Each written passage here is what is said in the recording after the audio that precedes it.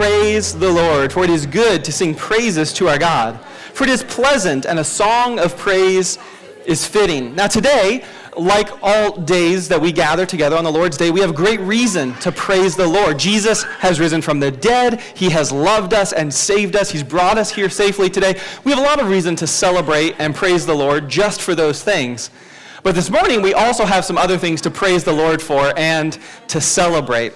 Over the last couple of weeks, we have had some individuals graduate from various stages of their educational process. We have graduation coming up the end of this week for Marion County. So we're kind of right in the middle of this whole big graduation time. And we want to take a little moment today to recognize the graduates who are part of our church family here in one way or another and just celebrate with them. It's good to praise the Lord for the accomplishments that He has allowed them to do, the way He has blessed them in these various things. And so today we want to recognize a couple graduates that we have, actually more than a few this year. Our first is we want to recognize Caleb Zook, who I don't see this morning is here, but he's graduated from 6th grade, and so he's moving into the next stage of his educational journey, making the cross the big hall at Marion County. So that's great for him. Congratulate him when you see him, and we have a card for him and a gift from the church, and so we'll make sure he gets that. We also have some high school graduates who have ended that stage of their educational process or moving into the next stage of life. And we have two that are part of our church family that we want to recognize this year. The first is Sam Bridgman. Sam, if you would come this morning. Sam's been part of our youth group every week, faithful guy.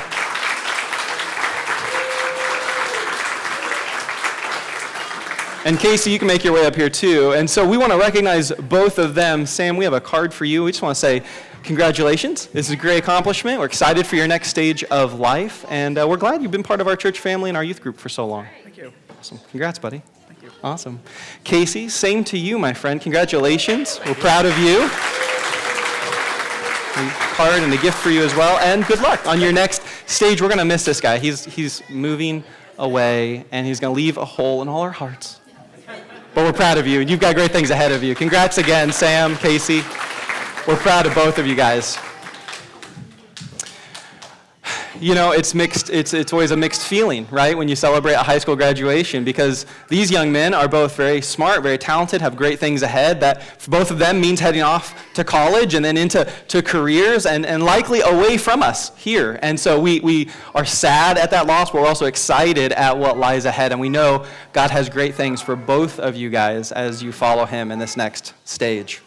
We have some others who have finished that next stage that we also want to recognize this morning. We have several who have graduated from college that are part of our church family as well. And so we want to recognize those. And the names get a little smaller because we actually have 4 to recognize today. We have Grace Bridgman, Kinley Hathaway, Peyton Hayes, and Rager Plunkett. If all 4 of you would come up this morning.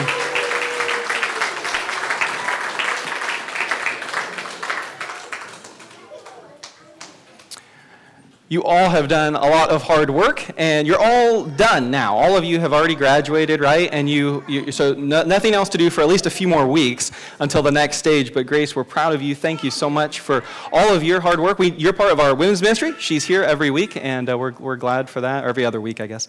But we're glad that you're part of our church family. And congratulations on all your hard work.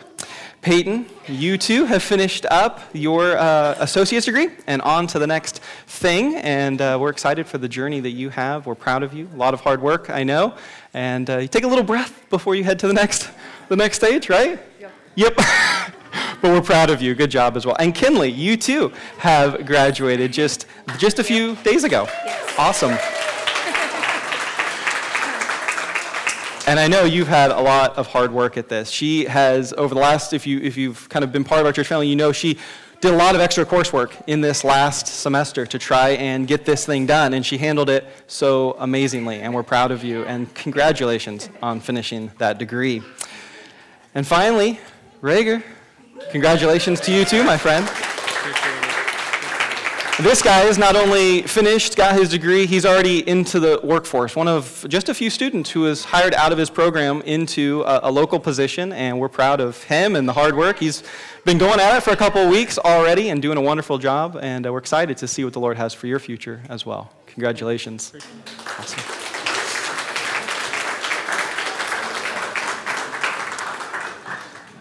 And we have two more graduates to celebrate this morning. One of them knows we're celebrating them, the other one doesn't. So if Randy Lee and Reed would both come, they have both finished their graduate degrees, both finished masters in their various fields, education and in counseling, and we want to recognize them and all of their hard work as well. Randy Lee's first. You have had quite a year. Congratulations. More than a year, really. So you didn't go right into your program that we were talking this morning, so she could plan a wedding, which makes sense. That's a busy time. Then decides to start her program while she starts her family. And here we are 2 kids later and a new job working as a school counselor. You've done quite a lot, and you've accomplished quite a lot, and we're very proud of all your hard work. Congratulations on finishing that up. Reed went pretty much right into your program, but also did it while starting your family. Congratulations on finishing that up. And then Stephanie had to, upstage all this. Like, I'm giving you a little card. She's giving you this amazing kid. I'm like, what's that about? The card's nice, but he doesn't really care at all. But congratulations on finishing up your degree, and we're looking forward to what God has for both of you in the future. We know he's going to do great things with you guys. Congratulations.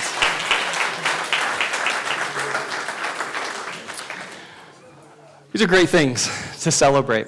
Great reasons for us to praise the Lord. He's not only blessed us with an amazing church family, but in this church family, he has blessed the members of it so richly. And so we're just glad that we get an opportunity to recognize them and to celebrate today.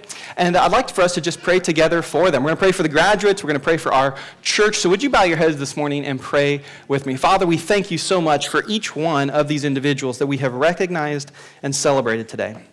God, as proud as we are of them, we know that they could accomplish nothing apart from your love and grace. And so ultimately we praise you that you have so richly and kindly blessed them. And along every stage of the journey that you have led them on, you've been right there with them, Lord. And we know that in the future that will continue. Lord, you will guide them in the next steps, if that's further education or new jobs or digging deeper into the careers that you've already blessed them with. Lord, we know that your hand will rest upon each and every one of them, every single step they take, wherever they may go. And so, Lord, we just pray your richest blessings upon them. We thank you for their lives. We thank you for the way that they bless us, Lord, as being part of this church body and these communities here, Lord. And we just thank you that you have been so kind to them and so kind to us to let us have a part in their life. Lord, we thank you for the chance to gather together, to celebrate like this morning, to worship you this morning. Ultimately, Lord, you are the reason that we have come together. You are the one whom our hearts desire to worship and long to be near. And so, Lord, in the rest of this service this morning, we just pray as we lift our voices to sing that our hearts and our affections would be stirred for you, that as we hear you speak to us through your word, that would be personal to us, Lord. You would open our ears to hear, our hearts to understand what it is you are communicating to us. We ask, Lord, that this whole day would be filled with your presence, you, the God whom we love, the God who blesses so richly. Lord, we thank you for the chance to be here. And as we turn our hearts to worship you, Lord, we pray this would be beautiful and pleasing and acceptable in your sight. It's in your beautiful, powerful name we pray, Lord Jesus. And all God's people said, Amen. Amen. Amen. This morning, I'll invite the worship team to come. They're going to lead us in worship. And choir, you're going to join us for the first song. I don't know if Wendy let you know, but come on up. We're going to sing this morning and worship, and I'll invite the rest of us to stand as well. This first song, if you've been around our church for any length of time, you've heard us sing it before, Perfect Peace. And we are going to worship the Lord and ask him to give us that wonderful gift that he so often does bless us with, peace in the midst of everything life has in store for us. Let's worship the Lord. All right, let's turn to the book of Exodus this morning. We're going to continue in our series, and the title of the message this morning is called Disappointments and Difficulties. Disappointments and Difficulties. If you have your Bible, turn to the end of chapter 4. You should be on page 55, I think, in the Pew Bibles. The end of Exodus chapter 4, we're going to pick it up, and then we're going to get through the 5th chapter in the book of Exodus this morning. If you were not here last week or you haven't listened to that message yet, let me catch us up to where we are in the story. God has sent Moses from the burning bush. He's told Moses, here's the command, Moses, go and tell the Pharaoh, the king of Egypt, my decree is that he should let my people go from Egypt. And Moses, as we've looked at in the text, he objects multiple times. He's got excuses. He hopes will get him out of this difficult, he knows humanly it's an impossible task that God is sending him on. This idea of liberating an entire nation from the most powerful tyrant upon earth at that time. Moses objects and pushes back against God. And in the end, God's anger is stirred up towards Moses, his disbelief, his disobedience. And so God tells Moses, no, you will go. And your brother Aaron will come, and Aaron will speak with you, and you will perform the signs, Moses. And in the end, Moses obeys, he goes, he meets Aaron, they travel to the elders of Israel. And look at verse 29 at the end of chapter 4. Moses and Aaron went and gathered together all the elders of the people of Israel.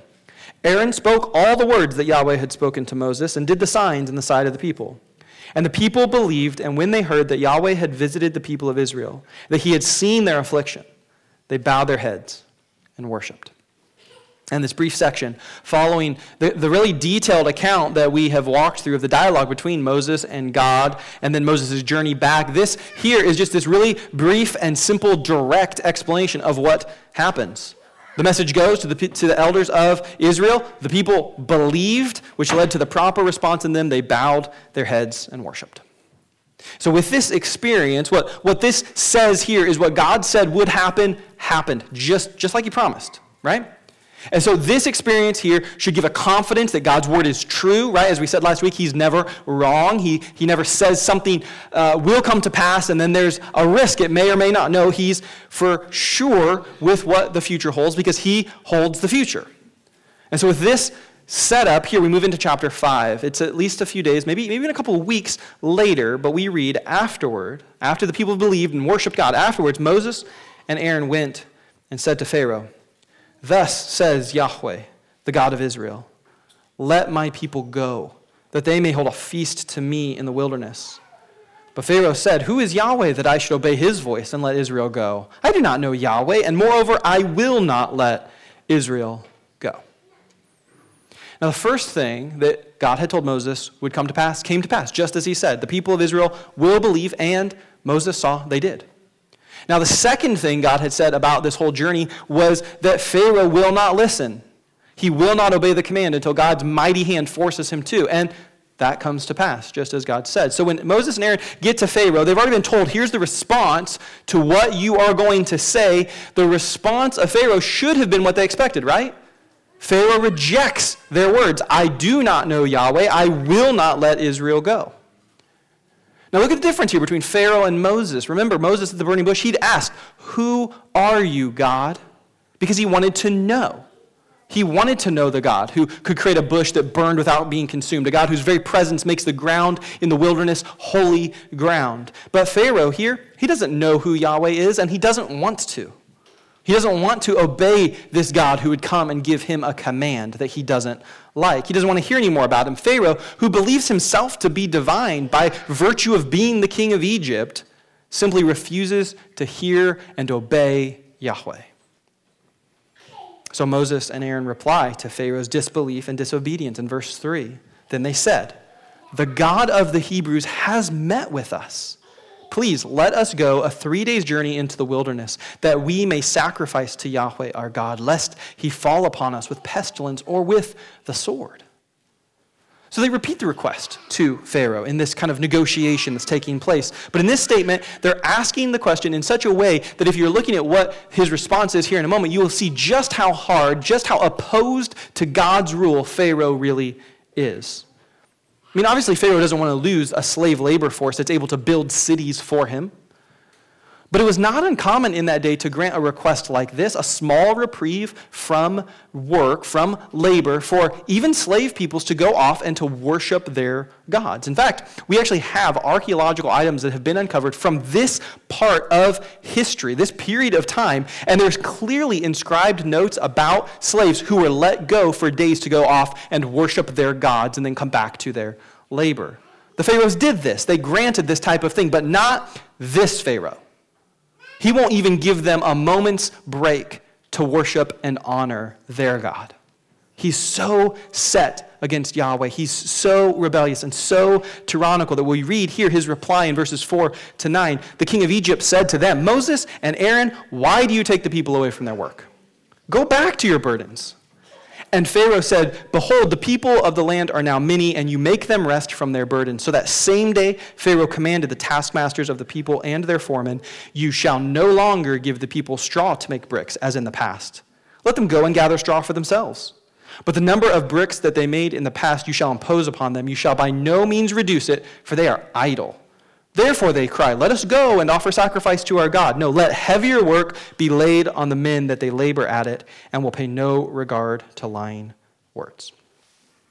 So Pharaoh's reply here is he will not let the people go. He will not even grant them a small reprieve to worship their God. In fact, his response is, I will increase your suffering, and the difficulties of your slave labor will be intensified. Pharaoh's response is harder work without even the resources to get the work done now. He's intending through this to crush their spirits and put a stop to their plans of going to worship their God. And to a large extent, what Pharaoh intends here is what happens. Verses 10 to 14 show it to be true. Verses 15 to 19, the Israelite foremen try to go and appeal to Pharaoh, asking for relief from this hardship, and they get rejected. Then in verses 20 and 21, the people begin to criticize Moses and Aaron and blame them for the hardship that they're now facing, this hardened labor without the resources they need, the suffering that they're now facing because of this. They blame Moses and Aaron. And Moses, after having seen everything God said would happen, come to pass perfectly, the Israelite people will believe, Pharaoh won't believe. That's exactly what's taken place here. You would think Moses would know, okay, Lord, this is exactly what you said. I trust you. I'm confident in your word. But instead, things are so devastating and so hard, and the feelings of reality of the oppression that they are in that moment leads Moses back to his old habits, and he complains and he questions God yet again. Verses 22 and 23. Then Moses turned to Yahweh and said, "Oh Lord, why have you done evil to this people? Why did you ever send me? For since I came to Pharaoh to speak in your name, he has done evil to this people. You have not delivered your people at all." So again, we see in Moses, not this great pillar of faith. The message isn't be like Moses, the perfect leader of the people. Moses, up to this point, has been nothing but flawed and disobedient and struggling to live a life of faith. And here, that's what happens first, right? Moses didn't want to go at first. He had objections that he raised to God. Finally, when he does obey and he sees God do exactly what God says is going to happen, exactly things are going to go this way, and they do, Moses swings right back into questioning and doubting God when things get really hard and difficult and they're painful, and Moses doesn't think this is the way it should be in my mind, so God, surely you must be wrong. So let's take these principles like we did last week, and we're gonna move them off of Moses and the people of Israel in Egypt, and we're gonna put them right here on us because we're living out these exact same things in this exact same way today. This week, what we need to see is how even after we have begun to obey God, and many of us in this room, we've heard God, as I said last week, call us by name. He knows us. He's called us to himself. He's given us this mission to be a part of, to share the gospel here. We've begun to obey him. We've started out with him, but there's a temptation and a danger of disappointment setting in when the divine timing is a little different than the timing we've come up with, or the plan looks a little different than the plan we've come up with. Here's what we need to think about today. We need to understand this danger. Disappointment can lead to doubting and questioning God for every single one of us. No matter how strong you are in your faith, no matter how long you've walked with the Lord, there's a danger here that when disappointment comes, and disappointment will come to each one of us in seasons, in certain situations, disappointment will come, and the danger is for every one of us that it could lead to you and I doubting and questioning God. It certainly did for Moses, right? And it caused him to question God, distrust God in times of hardship because he thought, God, your plan should look different. Your timing should be different. The issue boils down to that. What I said a couple weeks ago is we need to realize God's timing is not our timing. Not just sometimes, most of the time, God's timing isn't our timing, right? Like, we don't ever want to suffer. That's never part of our plan. Like, okay, this will be the time here in 2021. I'd like to suffer these months, right? None of us have a plan for suffering, and none of us want the suffering when it comes to be very long. But often God's timing is different than ours. I mean, none of us want the type of growth and challenges that make us feel a little uncomfortable. that maybe look a little different because they start to expose the places of pride and preference that are in us, that drive us and motivate us more than submissive worship to God. We don't want God's leading to take us down a different path than the one we choose. If God has a different plan than the one we've come up with, okay, Lord, I'm going to serve you, and here's how I'd like to do that, and God says, nope, here's what I have for your life. We don't like that. It can get uncomfortable. We can get disappointed. God, I'm serving you, and this is how I'd want to do it, and this is when I want to do it, and you're telling me I've got to do this instead and at that other time. And disappointment can creep in. Because like his timing, God's plan, it's not always our plan. And that can disappoint us, and disappointment can lead to doubting, and it can lead to questioning. And so the question you and I need to ask, the thing we've got to wrestle through in our hearts is this: where do we run when things get difficult or disappointing? Because they will, for every single one of us. There will be times that are difficult and times where we are disappointed, and the question is, how are we going to respond? How are we going to answer this question? What are we going to do? So 7 months ago, God took my family into a season that I always knew intellectually was possible, but I never really thought, honestly, we would walk through it personally. Back in November, we lost a baby to a miscarriage. And it was a total surprise and a total shock. It wasn't our plan. It certainly wasn't the timing we thought. We thought we were going in at the time where we were going to celebrate. It was the first doctor's appointment. It was all the joy and the excitement that comes with all of that. And we walk into that appointment, and there's no heartbeat. And the doctor looks at us through a mask, which made it even worse, and said, we've lost the baby. We're going to go do imaging and confirm. And so we are immediately thrust into this very difficult and disappointing moment. And immediately what we had to decide in that doctor's office, and then every day following that, was, are we going to go to God? Are we going to trust God in the difficulty and the disappointment, or not? Are we going to go somewhere else, look for something else in these moments?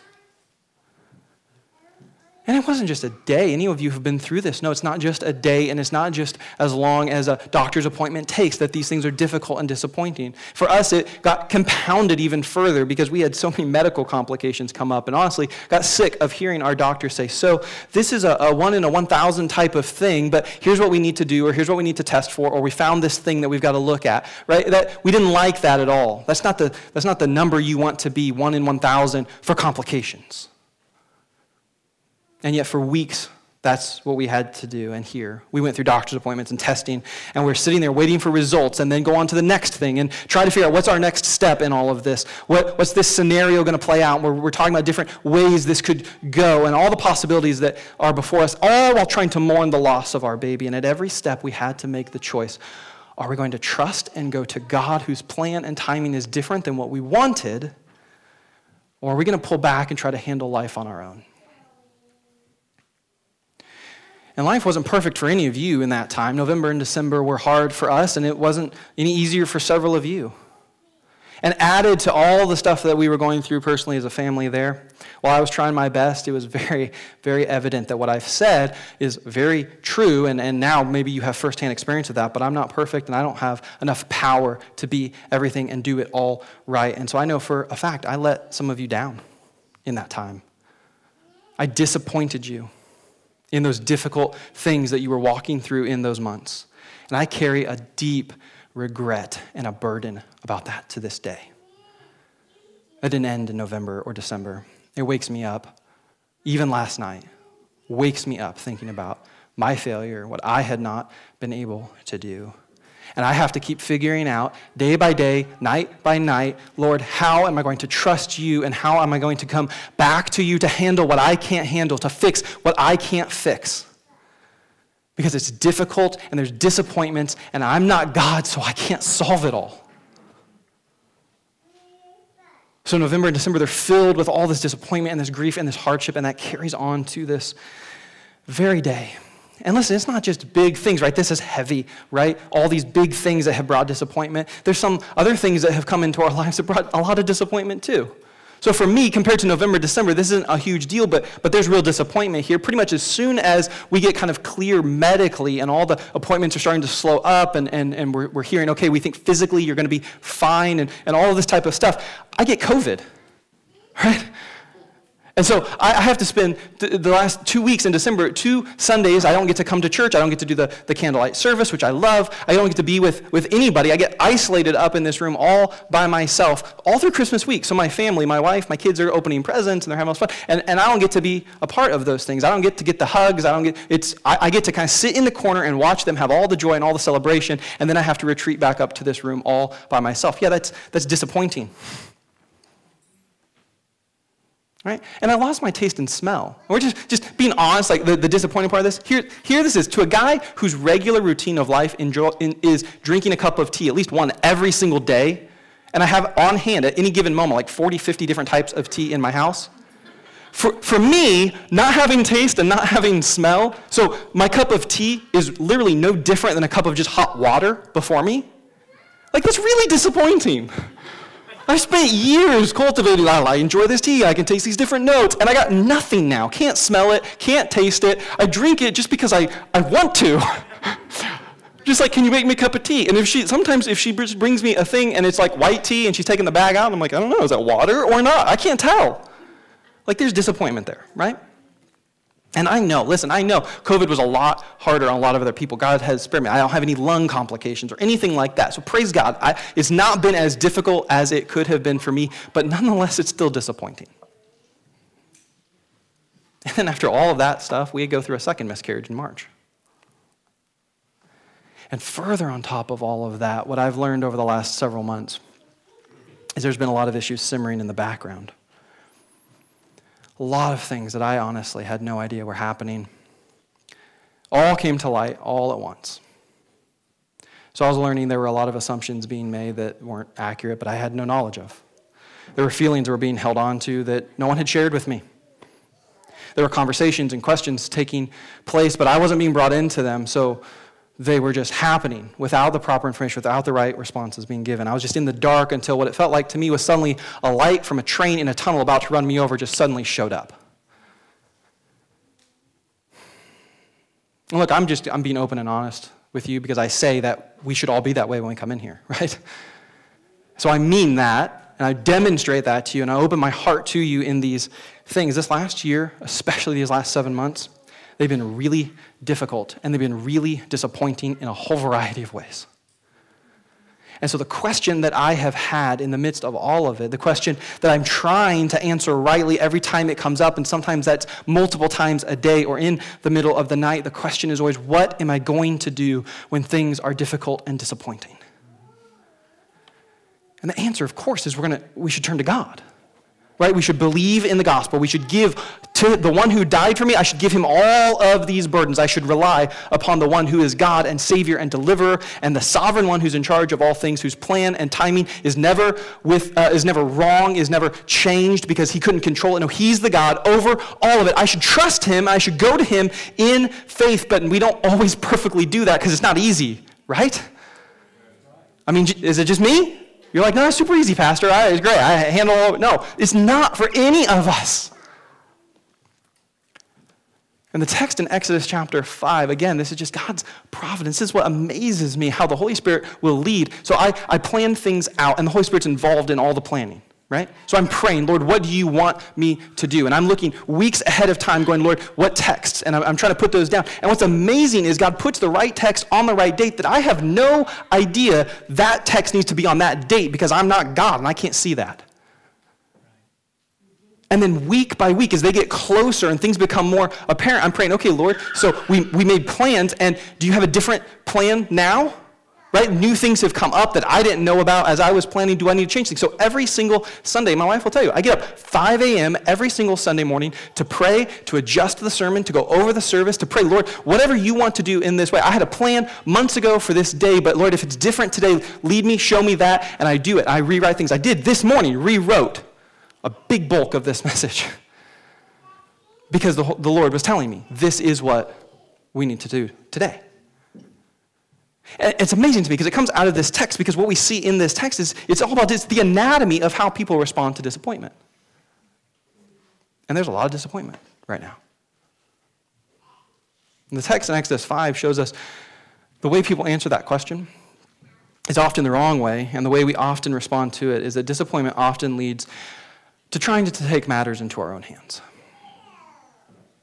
That's what the Israelites did. When the foremen go to Pharaoh and they ask him to relieve their difficulties and help them take the burdens off of them in verses 15 to 19, what they're doing is they're trying to solve the problem all by themselves.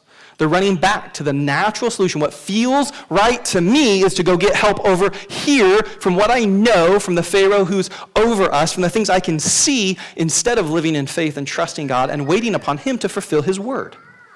God said, I will deliver you. I've come to rescue you. And they go, it's taking too long. Let me go help God. Let me be God and take care of this. And we're tempted to do the exact same thing today. Every single one of us. We try to alleviate our difficulties just like they did. They ran to the one who was making life difficult for them and asked him to fix it. And you and I, we run to the things that make our life difficult and disappointing, the sins that hold us captive, and we ask them to fix it. Right? Like, search your heart. If you're honest, you know that some of these, maybe all of these, are true for you at various times. We run back to our anger, and we lash out at those around us to try and fix it. We run back to our pride and assume, well, the issue is I knew better, and everybody should have asked me or done what I said. We run back to lust, and we go engage in something that's self-gratifying, so we feel good about ourselves in a moment. We run back to gossip, and we speak against others, because if we can tear them down, then we can feel better about ourselves. We run back to idolatry, and we seek lesser things. We find TV or social media or alcohol or some other external thing that will calm down the pain and the suffering that I'm feeling. I won't have to worry about it so much for this amount of time, and so I'm going to go to that to help me numb the discomfort and the difficulty. We run back to our selfishness. And we lean into our preferences and our feelings instead of submitting to God and worshiping him as he leads us to new things that sometimes are difficult and some things are disappointing. And all that we're doing when we do that is proving that we are just like the Israelites who are acting like they are still slaves, even though God has said, I've come to set you free. Look at verse 15. When the Israelite foremen show up to Pharaoh, this is how they act. They speak to him. Why do you treat your servants like this? Like, they're identifying and acting as if that's a slave of Pharaoh. That's who they are. That's their identity. But that's not who they're supposed to be anymore. God's come to deliver them.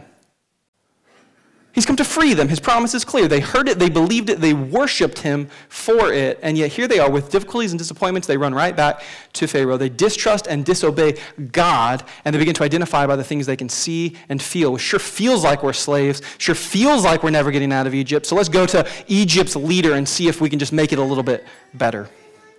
Christian, you and I in this room, we are freed from all of the sinful things that we naturally run back to. They don't have to define us. They don't have to divide us. They don't have to distract us from the mission, from the unity that God has called us to have. But we have to live like the freeing, saving grace of God is real and true and is personal to us. Like that promise of God is for you and I. Christ came to set us free and to make us members of his kingdom. Not defined by the slavery we once were captive to, but his, changed by him. The gospel includes the fact that the one we are saved by endured difficulties and disappointments for us. And we're not saved by what we do, by what we accomplish, by how good or bad our life is, or how perfectly we handle things. We're saved by going back to him and trusting him, the one who has said, I've come in grace and mercy to rescue you, to transfer you from the kingdom of darkness that you were in naturally to the kingdom of light. So we're called to live and act now like citizens of the kingdom of God and members of his family together. Which means the response when we face difficulties and disappointments is that you and I would learn to put to death our sinful responses, our sinful nature to difficulties, and we would come alive in godliness. We would respond differently. We would act differently. We wouldn't run back to idols to save us. We'd go directly to our God for help and freedom. We wouldn't let anger seethe in us, but we would lay that down and we would put on love instead. We wouldn't live in pride, but we would humbly engage with one another honestly. We wouldn't gossip, but we would go talk to one another directly. We wouldn't speculate or spread rumors, but we would pursue and speak the truth. We wouldn't let fear or resentment or bitterness or disappointment grow in us. Instead, we'd put those things to death so we can come alive in faith and trust and love as God calls us to be. See, everyone in Exodus 5 was disappointed, and they handled the difficulties poorly, which gives us the final warning for today, the final warning for every single one of us. Disappointment can disrupt unity and destroy relationships among God's people. Look at the text. The people have become divided. They lash out at Moses and Aaron. They blame them for their difficulties. They excuse their own sinful response of running back to Pharaoh, asking him to save, him to relieve, and instead they accuse Moses and Aaron of doing wrong to them. So my heart, my deep, deep longing is that you and I would be people who would bow our heads and worship God like the initial response of the Israelites was, but that you and I would stay there. That the trust and grace that gives to us, that's where we would stay. We would work together alongside our incredible God, who's freed us and called us to be part of his kingdom and his family together. Instead of dividing, we would see we are unified in Christ. The enemy is not in the room. It's not in the people around us. He's outside of us. We have a spiritual battle to fight. And so I'm praying that God would, by his grace, keep us unified and worshipful, and that the disappointments that enter into our lives, and they do every single one of us, but I pray that God, by his grace, would not let them distract us or divide us the way it did Israel in chapter 5 of Exodus. I truly do believe God's doing great things here because God has promised he's doing great things here. I believe he has been doing great things this last year, despite all the setbacks and all the struggles and all the losses that have been endured. And despite the fact the last 7 months, they have been so difficult and draining for me and for my family, and they've been disappointing to some of you in this room, and difficult in other ways too. But God's still been at work and doing great things that deserves our worship. And I believe God's done great things throughout the entire nearly 3 years that I've been here. I've been privileged to lead and serve as the pastor here. And not everything's gone as I wish it would have gone. There's been mistakes that have been made that I've made. There's been difficulties that have been presented that I certainly wish weren't. And the enemy, I believe, I know, has certainly worked really hard to try and distract and destroy and plant distrust. But God's plan has still unfolded in the last 3 years if you look at where we were and where God has us now. He's been working in great ways, and that's still worthy of worship. I believe God's done great things for the 95 years this church existed before I ever knew where Nelsonville was. And I believe God is going to do great things in the years to come, in the decades to come. And should he stay away that long and not return before then, I believe God has great plans for generations to follow after all of us are dead and gone. And I want us to believe him, and I want us to trust him, and I want us to follow him into all that he has for us. So worship team, if you'll come, prepare to lead us in our final song this morning. I hope you believe me, and if you don't, I hope you'll do whatever it takes to get to the place where you would believe me in these words that are true. I love you all. And I love this church. And I love the God who has called me here, and I am striving imperfectly, as we all are, but to follow his leading for us in this place, to live in faith and trust, and to be part of his great work. So my hope and prayer today is that all of us would learn from the failures of Israel, from the examples of how they poorly responded to the reality that God's timing is not our timing, God's plans are not always our plans, and the reality is we will face difficulties and disappointments in this life and our days here too. And I'm so sincerely desiring God would draw us together, not apart, that we would worship and not worry or waver in our trust or obedience to him. So let's take just a few moments to worship our God, to ask him to grow us in our trust of him, our commitment to follow him, that he would give us the gift of grace, that we would come together in love and support and commitment to one another in this place. If it's still the same plan as we had, it's a simple song. And you're going to know the song, And it's going to be sung with simple faith today. So take a few moments to respond to the Lord. And I'll explain what we're doing next, but don't rush past. God's here, and we have a response to offer to him. Let's worship.